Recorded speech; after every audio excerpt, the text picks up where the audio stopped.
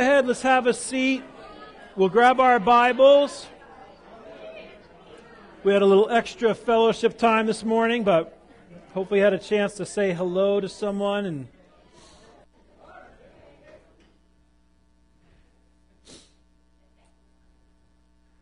I want to go ahead and read for us this morning. As we come to Christmas each year, it's this thing that we have to be careful about is to never look at Christmas and kind of say, why are we always stuck with the same text?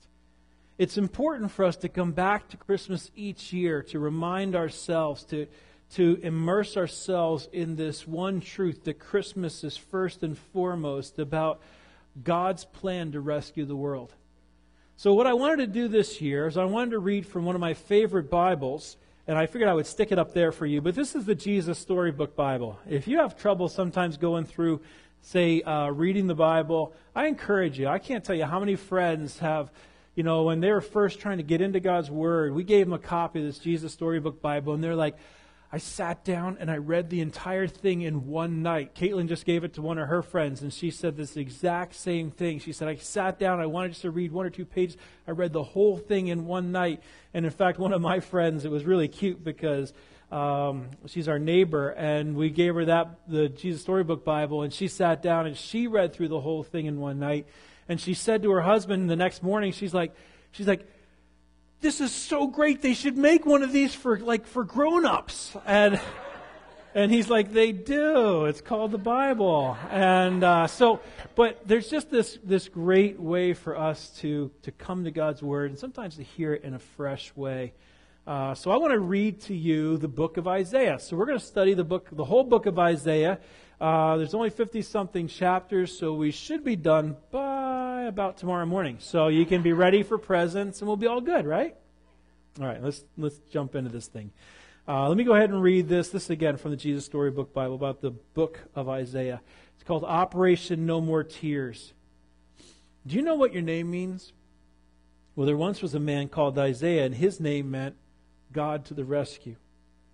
Now that might sound a little like a bit of a funny name to you, but it was just the right name for Isaiah because God had a special job for Isaiah. You see, Isaiah's job was to listen to God and then tell people what he heard.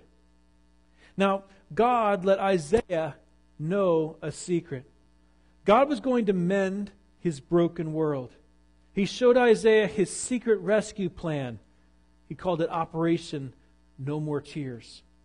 This is the message that God gave Isaiah. It was like a letter that God wrote to his children. Dear little flock, you're all wandering away from me, like sheep in an open field. You've always been running away from me, and now you're lost, and you can't find your way back. But I can't stop loving you. I will come to find you, so I am sending you a shepherd to look after you and to love you, to carry you home to me. You've been stumbling around like people in a dark room, but into the darkness a bright light will shine. It will chase away all the shadows like sunshine. A little baby will be born, a royal son. His mommy will be a young girl who doesn't have a husband. His name will be Emmanuel, which means God has come to live with us. He is one of King David's children's children's children, the Prince of Peace. Yes, someone is going to come and rescue you, but he won't be who anyone expects. He'll be a king, but he won't live in a palace. He won't have lots of money. He'll be poor. And he'll be a servant. But this king will heal the whole world. He'll be our hero. He'll fight for his people and rescue them from their enemies. But he won't have big armies. He won't fight with swords. He'll make the blind see, and he'll make the lame leap like a deer. He'll make everything the way it was always meant to be. But people will hate him, and they won't listen to him. He'll be like a lamb He'll suffer and he'll die. It's the secret rescue plan that we made from before the beginning of the world. And it's the only way to get you back. But he won't stay dead. I will make him alive again. And one day when he comes back to rule forever, the mountains and the trees will dance and sing for joy. The earth will shout out loud. His fame will fill the whole earth as the waters cover the sea. Everything sad will come untrue. Even death is going to die. And he will wipe away every tear from every eye. Yes, the rescuer will come. Look for him. Watch for him. Wait for him. He will come. I promise. Poor Isaiah. He read God's letter over and over to God's people, but no one listened to him at all. Ever. They didn't want to hear God's promise. They didn't believe it. Does it sound maybe too good to be true? A story that ends happily ever after? Well, it does sound like a fairy tale, doesn't it? And as anyone will quickly tell you, fairy tales, they're not true. Or are they? So, this is the word of the Lord in a slightly different form. What I want to do today is I just want to remind us about the importance of Christmas, why we need to think about Christmas. I want to remind us of this. Now again, Isaiah has 56 chapters, and really without, there's 4 chapters that are right in the middle. Other than that, the entire book is just made up of prophecies and oracles. Chapters 1 through 35 have a lot of prophecy and poetry about God and His expression towards His people. Chapter 36 through 39 is this amazing historical event that flows right in the center of the book. And then the poetry starts back up again, and we get to see in chapters 40 through 66 this other picture. And the book is interesting because it's mostly concerned with who God is. It speaks very little maybe about how much we love God, and it speaks very much about who God is and what God does. So it's an important book for us. I think it's also important for us to recognize that the book was written right around 750 to 700 BC. So all of these prophecies, all these words came in at least 700 years before Jesus. So let me go ahead and let me pray for us, and then we're going to take a look at this just to remind ourselves about the prophet Isaiah. Father, today, would you just work with us? Would you encourage us? Would you help us? Would you give us receptive hearts to see why Christmas is not about the presents or whether or not they're all wrapped up and ready under the tree, or whether we need to run out to L.L. Bean a little bit later on today to get our shopping done. God, that Christmas is not about the cookies or the food that we're going to cook. It's not about whether there's snow on the ground. God, those are not the primary important things. Lord, would you help us to be able to just fix our eyes on Jesus? Lord, would you help us to find our soul's joy in all that Jesus is for us? Would you remind us about these things today? God, that's what we want. Help us not to be like some of the people that Isaiah spoke of. Instead, help us to be people who love you because you've done so much for us. We love you. We ask for your help today, Holy Spirit. In Jesus' name we pray. Amen. Why Christmas? Christmas, for a lot of people, is a time of hope. We kind of hope that maybe we'll get some presents. Maybe we hope that we'll get the thing that we want. Maybe we hope that we'll finally get the kind of recognition in our relationship that maybe that's that spouse or someone else will finally really appreciate us for who we are. Maybe we hope that a new relationship will kick up this Christmas and we'll get to meet somebody and that, wow, that'll really, because like half these Hallmark movies, I think that's probably what they're probably about. I've never watched them, but that's what I hear. So, there's people who are hoping for that. There's people who are hoping maybe that they bought their jewelry at Springer's and they're hoping that we get 6 inches of snow and maybe they'll get that jewelry for free, and they're gamblers. They like this idea. They're going to see if maybe they can make that thing pay off for them. There's some of us that are hoping that, maybe there's some food that we can eat that will be just some of our favorites. There's lots of things that we hope for.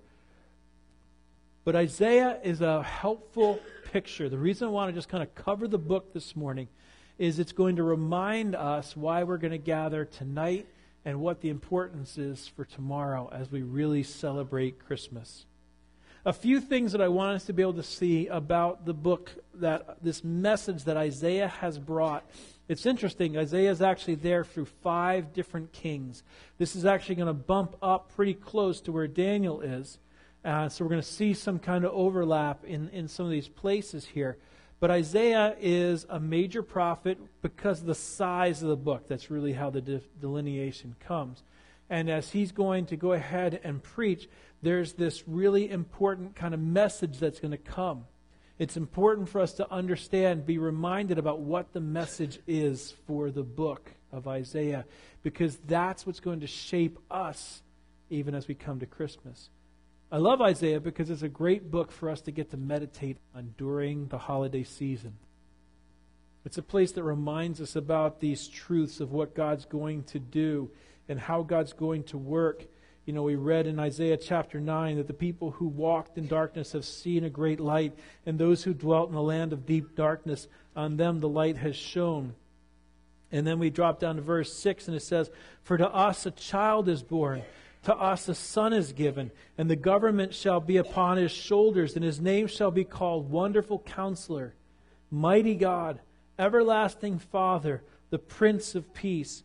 Of the increase of his government and of peace there will be no end." How does that compare to what Daniel talked about with the stone? Right? That this stone that cast through this idol and landed and turned into this mountain until this mountain filled the whole world. And the understanding of that prophecy was that God was going to start a whole new kingdom, and of that kingdom there would be no end. On the throne of David and over his kingdom, he will establish it and uphold it with justice and righteousness from this time forth and forevermore. The zeal of the Lord of hosts will do this. So Christmas is more than just cute little baby donkeys and 8-pound baby Jesus with a golden fleece diaper, right, laying there in the stable. Christmas is so much more than that. What we're remembering is that Christmas is first and foremost about God's rescue plan for the world. And that's what I liked about the Jesus Storybook Bible. Now, let's just give a couple things that we need to know about this. First, one of the things that we need to know as you come to the book of Isaiah is just that one of the key themes of the book is rebellion. Here you have people who know God.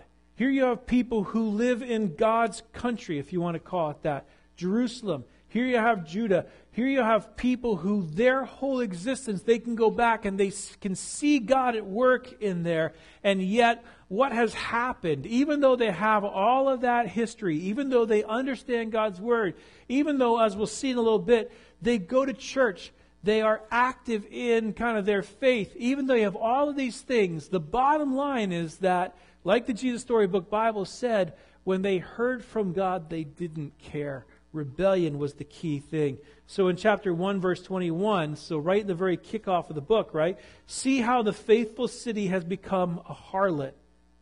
She once was full of justice.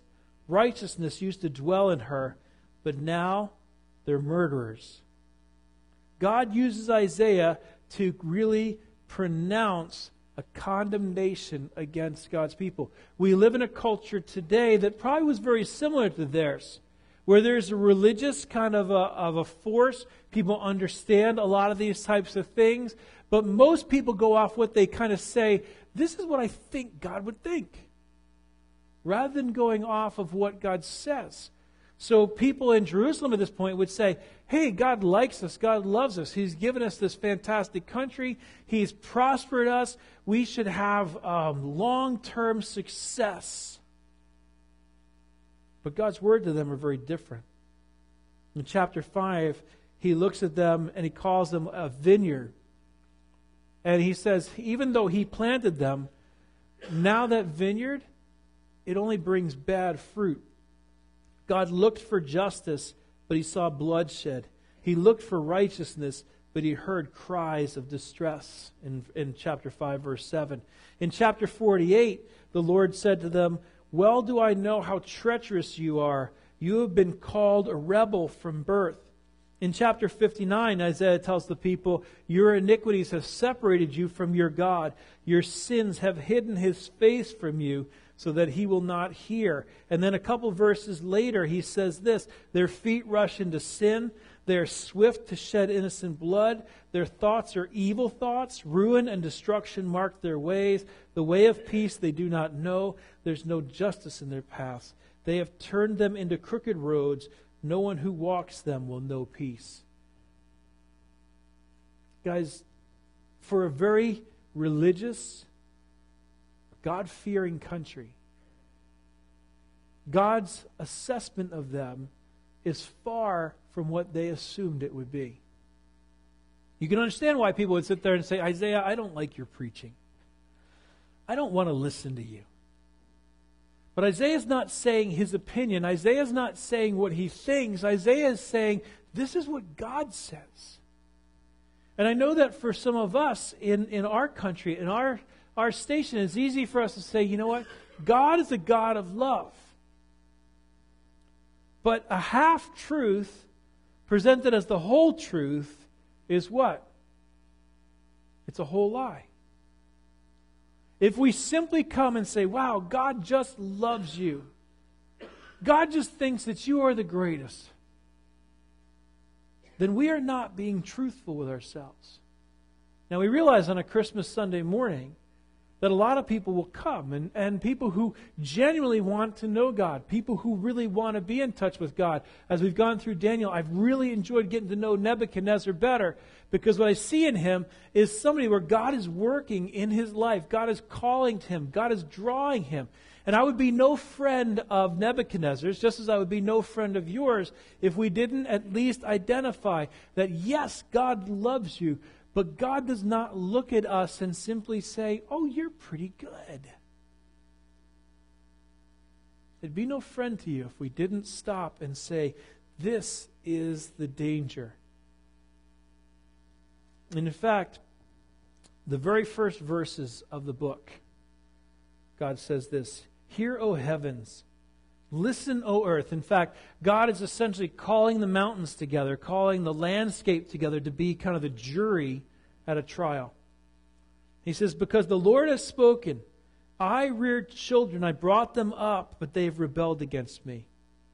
Now the ox knows his master, the donkey knows his manger, but Israel does not know. My people do not understand. Sinful nation, a people loaded with guilt, a brood of evildoers, children given to corruption. They've forsaken the Lord.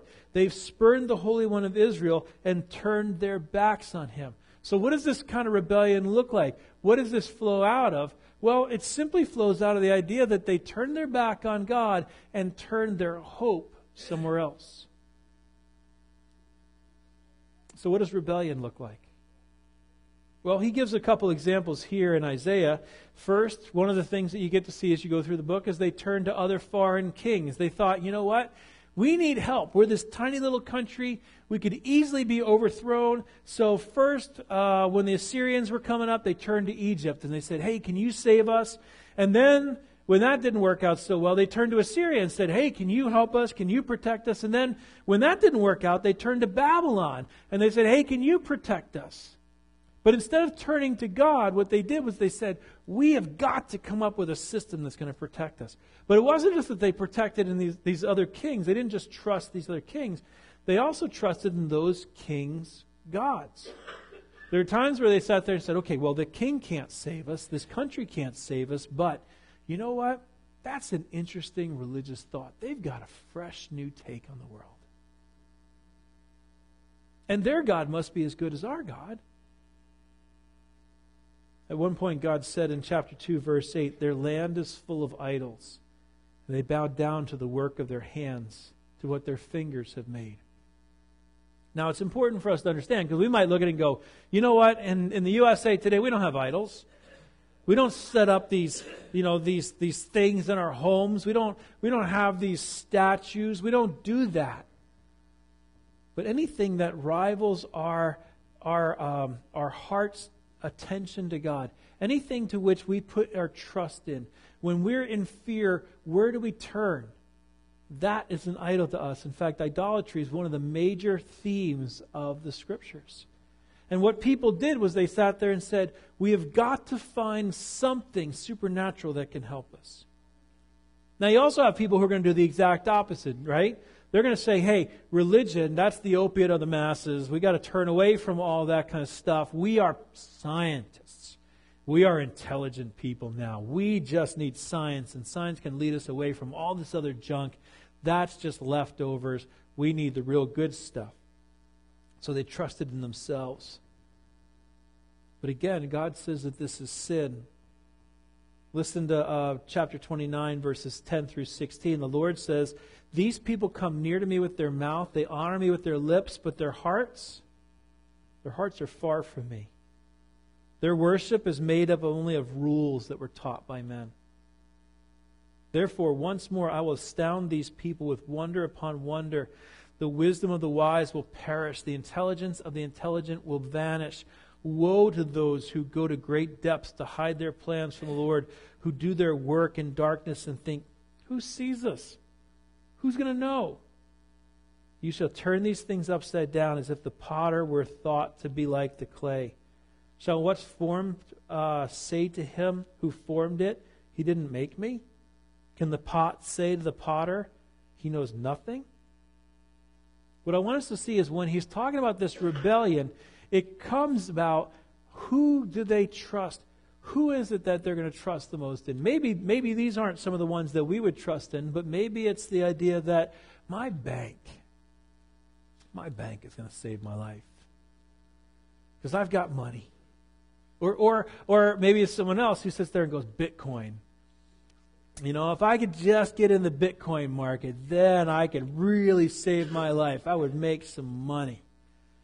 And somebody else who sits there and says, I'm not so crazy like you guys. You're all just preoccupied with money. All I need is love.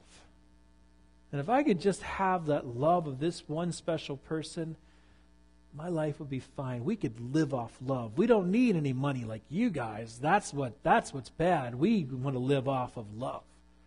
And somebody else might sit there and say, man, you know, it's a new experience. Another person might say control. Another person says if the world would just run the way that I wanted it to, the world would be perfect. All of these different things that go into our lives are all expressions that are not expressions of trust in God. That's what God calls rebellion. And it's important for us because as we come to Christmas, we're remembering that Jesus didn't come into the world simply to experience what it's like to be a baby. God did not come to the world because he just wanted to visit. God didn't come to the world because he said, I just want to be able to give you an experience with me. If we're not able to see and to recognize that God came to the world, Jesus was born as a child because of the rebellion of human hearts, we're going to miss the purpose of Christmas. Christmas becomes a nice decoration, but not a rescue plan. And Isaiah is pointing that out to God's people. Why would God need to rescue his people?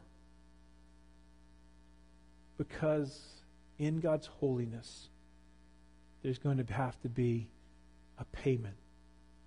Because in God's perfect holiness, that rebellion must be dealt with. God, in the book of Isaiah, tells them that there was a day of judgment that would come upon not only these other nations, but upon his own people. And the book is really just filled with God not just saying, wow, I love you and I just care about you. The book is actually filled with all of these statements about God's judgment about nation after nation and their sin. If you read through the book of Isaiah, you can't be caught off guard by that. You have to recognize that God says there's a perfect standard of holiness. And when that is broken, there must be a payment for that. So Isaiah says in chapter 34, verse 8, the Lord has a day of vengeance. Listen to these words again, because without these, we won't be able to see the world properly. Isaiah 24, 1 through 3. See, the Lord is going to lay waste the earth and devastate it. He will ruin its face and scatter its inhabitants. It will be the same for priest as for the people, for master as for servant, for mistress as for her maid, for seller as for buyer, for borrower as for lender, for debtor as for creditor. The earth will be completely laid waste and totally plundered. The Lord has spoken this word. So there is a big problem. Because of this rebellion, there must be something to set this right. And that is God's judgment. And that is God's justice.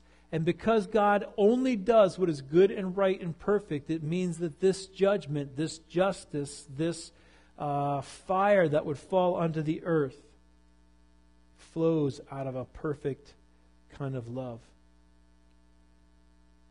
But they don't only trust God here because He's the one who brings justice and judgment. They're also called on to believe that God would bring deliverance and salvation. And isn't that what the picture of Christmas is? The idea that we remember is there's this backdrop of judgment. There's this reality that all of us will face God. And even though we think, you know what, I'm a pretty good person, God is going to say, no, these are the things that you have done, and that must be accounted for. But there has to be a rescue. So what's this great rescue? Well, the great rescue is to hope and trust that God would send a Savior, a Messiah. It becomes clear that God's great plan for His people and the world all points to one key person. Listen to Isaiah 28, verse 16, because it's so similar to what we saw in Daniel. See, I lay a stone in Zion, a tested stone, a precious cornerstone for a sure foundation, and the one who trusts in it will never be dismayed.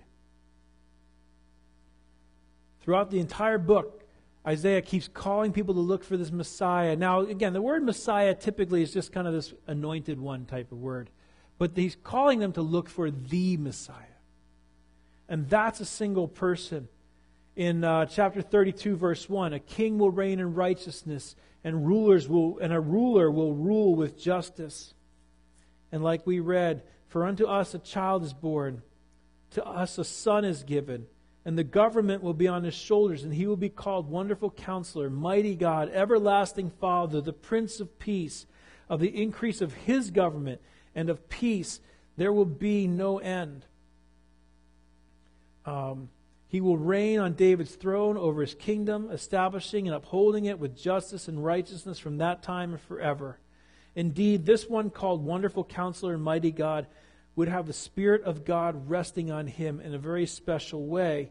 So the Spirit of the Lord will rest on him, the Spirit of wisdom and of understanding, the Spirit of counsel and of power, the Spirit of knowledge and of the fear of the Lord.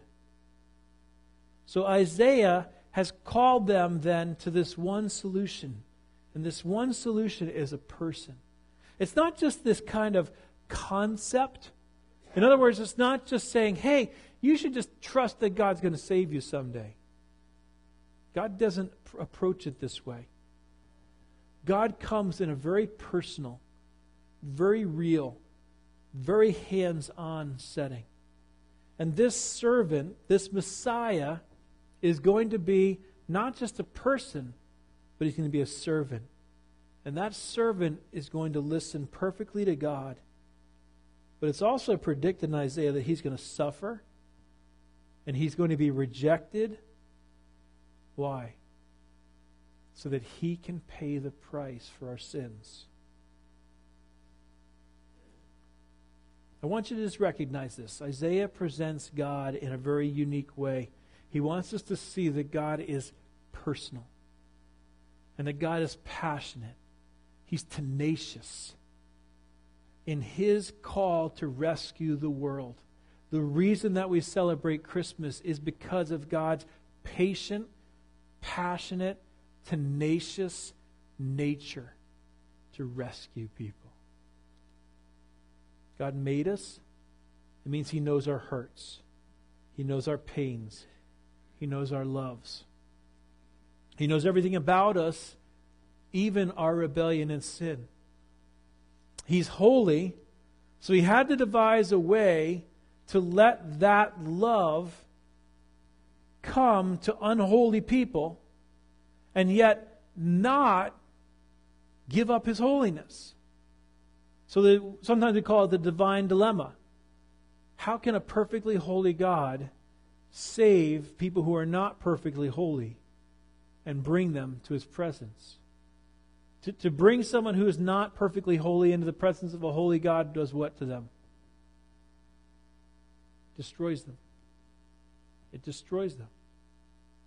Something has to make us holy so we can be in the presence of God. So what would God do? How could he possibly save us without compromising? Well, in Jesus, God became man. He lived a perfect life. He died on the cross. And he took on himself the sins of all of those who would ever repent and believe in him. In the cross of Jesus, the requirement of God's holiness and of God's love were both satisfied so that sinners can actually be forgiven. So I guess I just wonder this morning. Do you want the forgiveness of God?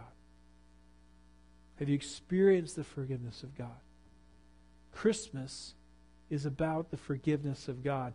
It's too short for us to look and see a cute little baby in a manger with lambs and donkeys and all these things around him if we don't see that this purpose was to come to die, to be able to make men and women holy, to save them. So here's part of the good news for us. Are you sick? Are you sinful? If you say yes, then you're in good company. Then you are right there. And the whole calling then is to simply say,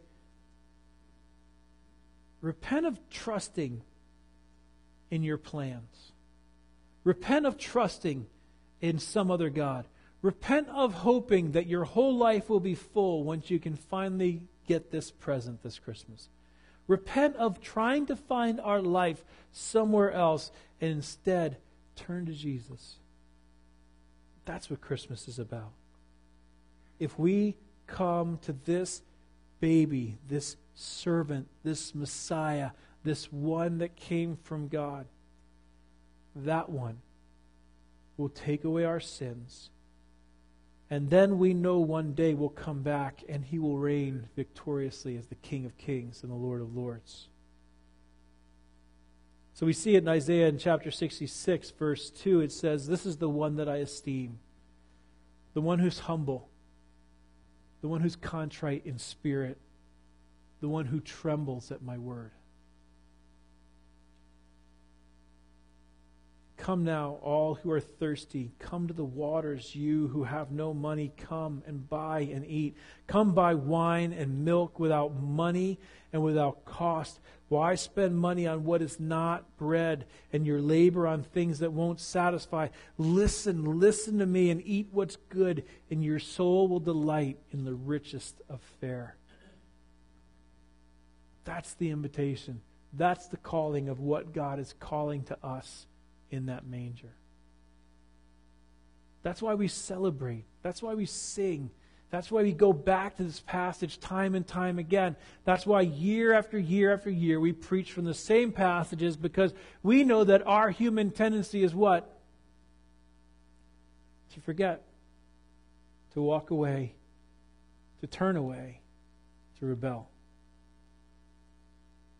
We need to keep coming back to the stable. I want to just remind you, this book is far more about God's kind of tenacious concern for our safety through judgment and His love for people than it is about our love for God. The book describes human sinfulness and God's faithfulness and God's holiness and God's justice. But what do we tend to do? We tend to focus on all that I've done for God. How big of a deal I've made about God. So often what we sing about and what we talk about tends to focus on how I think about God. The book of Isaiah is important for us at Christmas because it reminds us to say, instead of me thinking, this is what I think God thinks of me, I need to be honest. And I need to be transparent, and I need to look and see what is it that God says about me. Now, that's not always the most fun. In other words, we could have a warm and fuzzy Christmas morning here. You know, we could really focus on some different aspects, and I realize that today brings a little bit more of a challenge. But that challenge, that gratefulness for our salvation, that willingness to admit, that's me. I'm the person with that heart that resists God. I'm the one who is full of sin. I'm the one who needs a Savior. That's what fuels great joy during the Christmas time. And when we see someone who has saved us and rescued us and done all of these things for us, when we can admit, wow, I brought nothing to the table, like we read, I can come and buy milk without food. I can come and have supplied for me what I couldn't do for myself. When I get to that point, that makes me someone who is able then to be gracious to others as well. So that's our great hope. That's our great life. That's why we come together today. So let's enjoy manger scenes. Let's enjoy Christmas carols. Let's remember all these things. But let's also be willing to keep our hearts open, to be responsive to God. So I guess that's the question. Have you come to the point in your life where you've responded to God that way? Is Christmas more than just finding a parking space at the mall? Instead, do we find our great hope in all that Jesus is for us? Let's pray. Father, thank you for today. Thank you for, again, the hope that you give to us. Thank you for saving us. Thank you for rescuing us from our sin, from our brokenness. Thank you that you're willing to be honest with us, to tell us the condition of our heart, and then be able to help heal that heart, not because of our work, but because of your sacrifice. This Christmas, would you allow us again not to be focused just on presents or on presentation? Would you help us to be a grateful people who worship you more? We love you and we trust you, and we pray it in Jesus' name. Amen.